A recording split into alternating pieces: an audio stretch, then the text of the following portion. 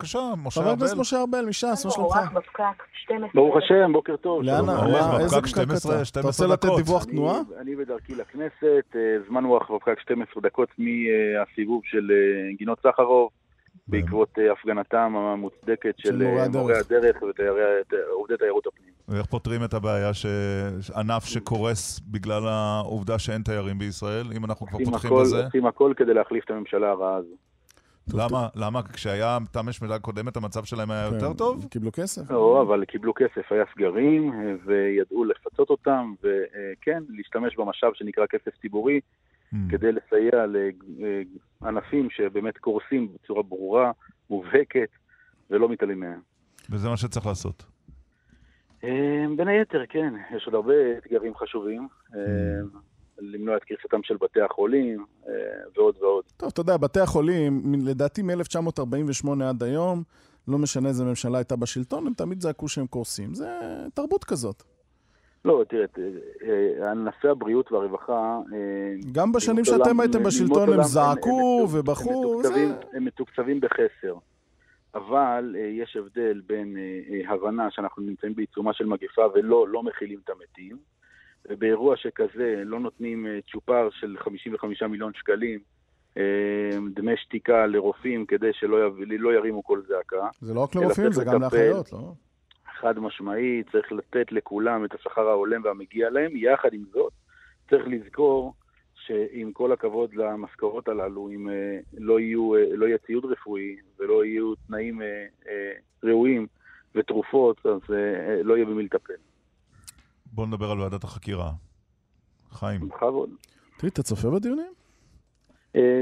חלקית, לא... נו, ואתה לא מתחרט שהתנגדתם לוועדת החקירה? ההתנגדות שלי ושל חבריי הייתה מחשש מאוד מאוד מובהק לגרירת רגליים בקבלת החלטות. לא מטעמים פוליטיים? קודם כל אנחנו פוליטיקאים, ומותר שלפוליטיקאים יהיו שיקולים פוליטיים, ואני לא מסתיר שיקולים פוליטיים. יחד עם זאת, הנימוק המרכזי והעיקרי של החשש שלנו מפני ועדת החקירה היה זה, ולכן עדיין לא היה דוח ביניים. בוא נשים לב, אנחנו נמצאים כרגע ממש ערב ראש השנה. עוד 7 חודשים, 7 וחצי חודשים. לוחות הזמנים מתקדמים. כשירון יהיה שם ליד מפלי הניאגרה, אנחנו נהיה בעיצומה של הילולת רבי שמעון בר יוחאי. והשאלה המרכזית באמת, אם אנחנו נזכה לקבל דוח ביניים, הוועדה עושה עבודה חשובה מאוד. אף אחד לא מזלזל בחשיבות עבודת הוועדה, אבל בהחלט לוחות הזמנים חייבים להיות קצרים מהרגיל. אני צופה בעדויות, אני גם מסכים איתך שכדאי שדוח ביניים יונח כבר אחרי החגים, אבל... ספק רק... אני שם לב שזה פשוט, זה איזה מין זלזול בחיי אדם, כי זה חרדים. זלזול של מי? תשמע, אני רואה את השוטרים שם באים ואומרים, זה אירוע דתי, זה לא חייב רישוי עסקים, זה ספונטני, זה דתי. כל פעם שזה מגיע לזה נקודה שלא נעים, לא, זה דתי. אולי הסיבה היא אחרת, כי הם הבינו שהפוליטיקאים חזקים מהם, והם לא חשוב מה הם יגידו, הפוליטיקאים יחופפו להם את הידיים, את שתיהם, וזה לא קשור לעניין של דתי. בוא נשמע. אני קודם כל רוצה... אתה יכול להכריע במחלוקת בינינו. אני אומר, זה לא מקובל בדרך כלל, בטח לא בעיצומה של ועדת חקירה, ואני כן רוצה לומר מילה טובה, דווקא למפקד המחוז הצפוני של המשטרה, ניצב שמעון לוי, מעולם לא דיברתי איתו, לא פגשתי אותו, אבל... ממה התרשמת? התרשמתי קודם כל מהעובדה שהוא נעמד בזמן אמת ולקח אחריות. אבל מה זה אומר לקח אחריות? אני ראיתי את העדות שלו, מגלגלת עיניים, מתממת, זה לא אני, זה הבטיחות, זה לא אני, זה המקומות הקדושים, זה לא אני, זה ההוא. כל אדם נכנס למהלך כזה של ועדת חקירה, גם אם הוא נושא בתפקיד מאוד מאוד משמעותי, הוא מתייעץ בסניגורים, ועומדת לו הזכות לנהל הליך בצורה שינסה לכל הפחות להוציא אותו בצורה המיטבית. גלגול האחריות לאוכלוסייה אזרחית באופן עקרוני על ידי גורמים מוסמכים הוא לא תקין. אנחנו ראינו תופעות כאלה גם בשיא משבר הקורונה, כאשר היו אירועים שהתקיימו בשמחות בית השואבה במאה שערים, ושוטרים בכירים מאוד במחוז ירושלים, דבר שאני עליתי עליו עם סיורים בשטח, סגרו דילים שבשתיקה עם אוכלוסייה אזרחית בניגוד לחוק.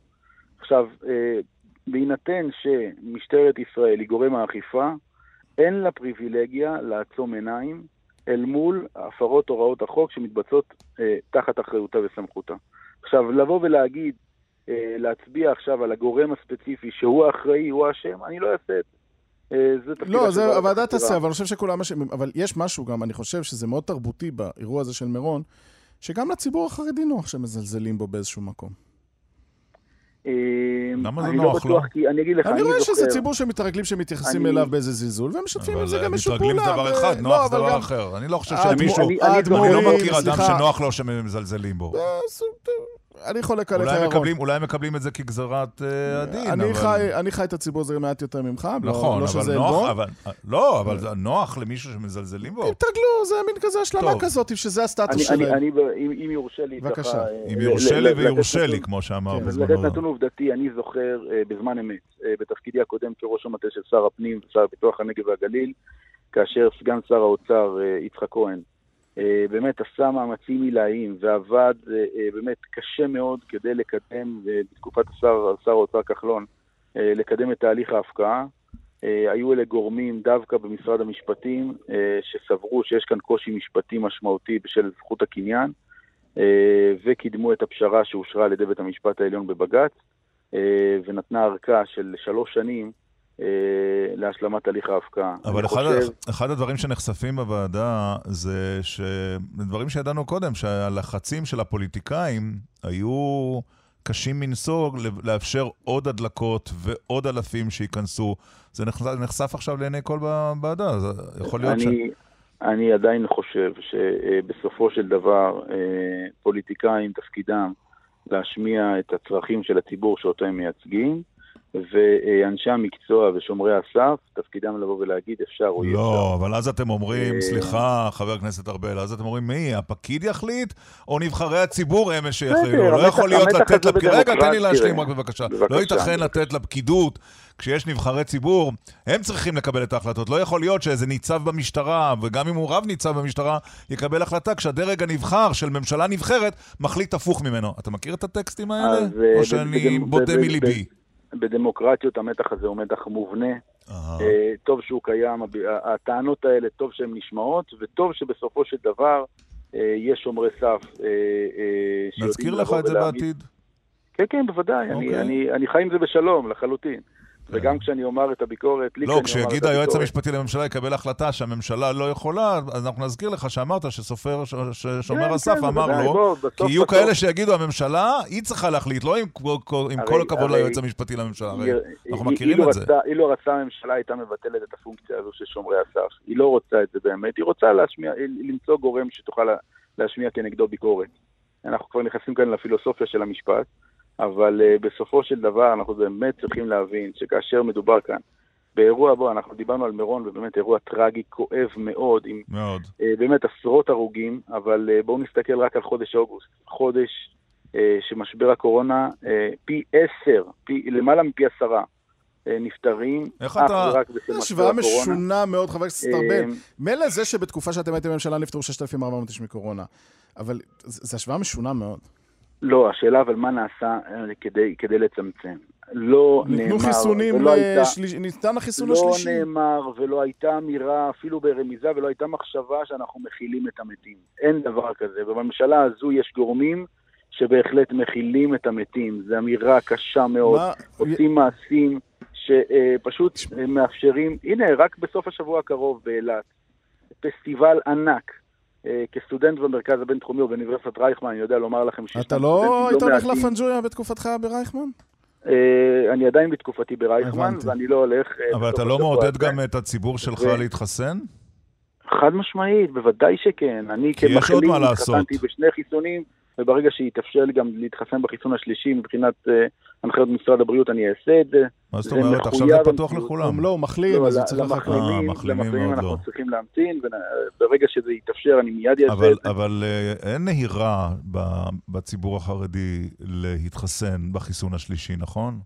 אני לא יודע נתונים, אני לא רוצה לומר לכם נתונים לא מדויקים, אבל בסך הכל זה בהחלט מציל חיי אדם, ואנחנו רואים את זה במספרים. חבר הכנסת משה ארבל, שאז תודה ששוחחת, ונאחל לך גם שנה טובה ובריאה. אמן ואמן, רק בשורות טובות.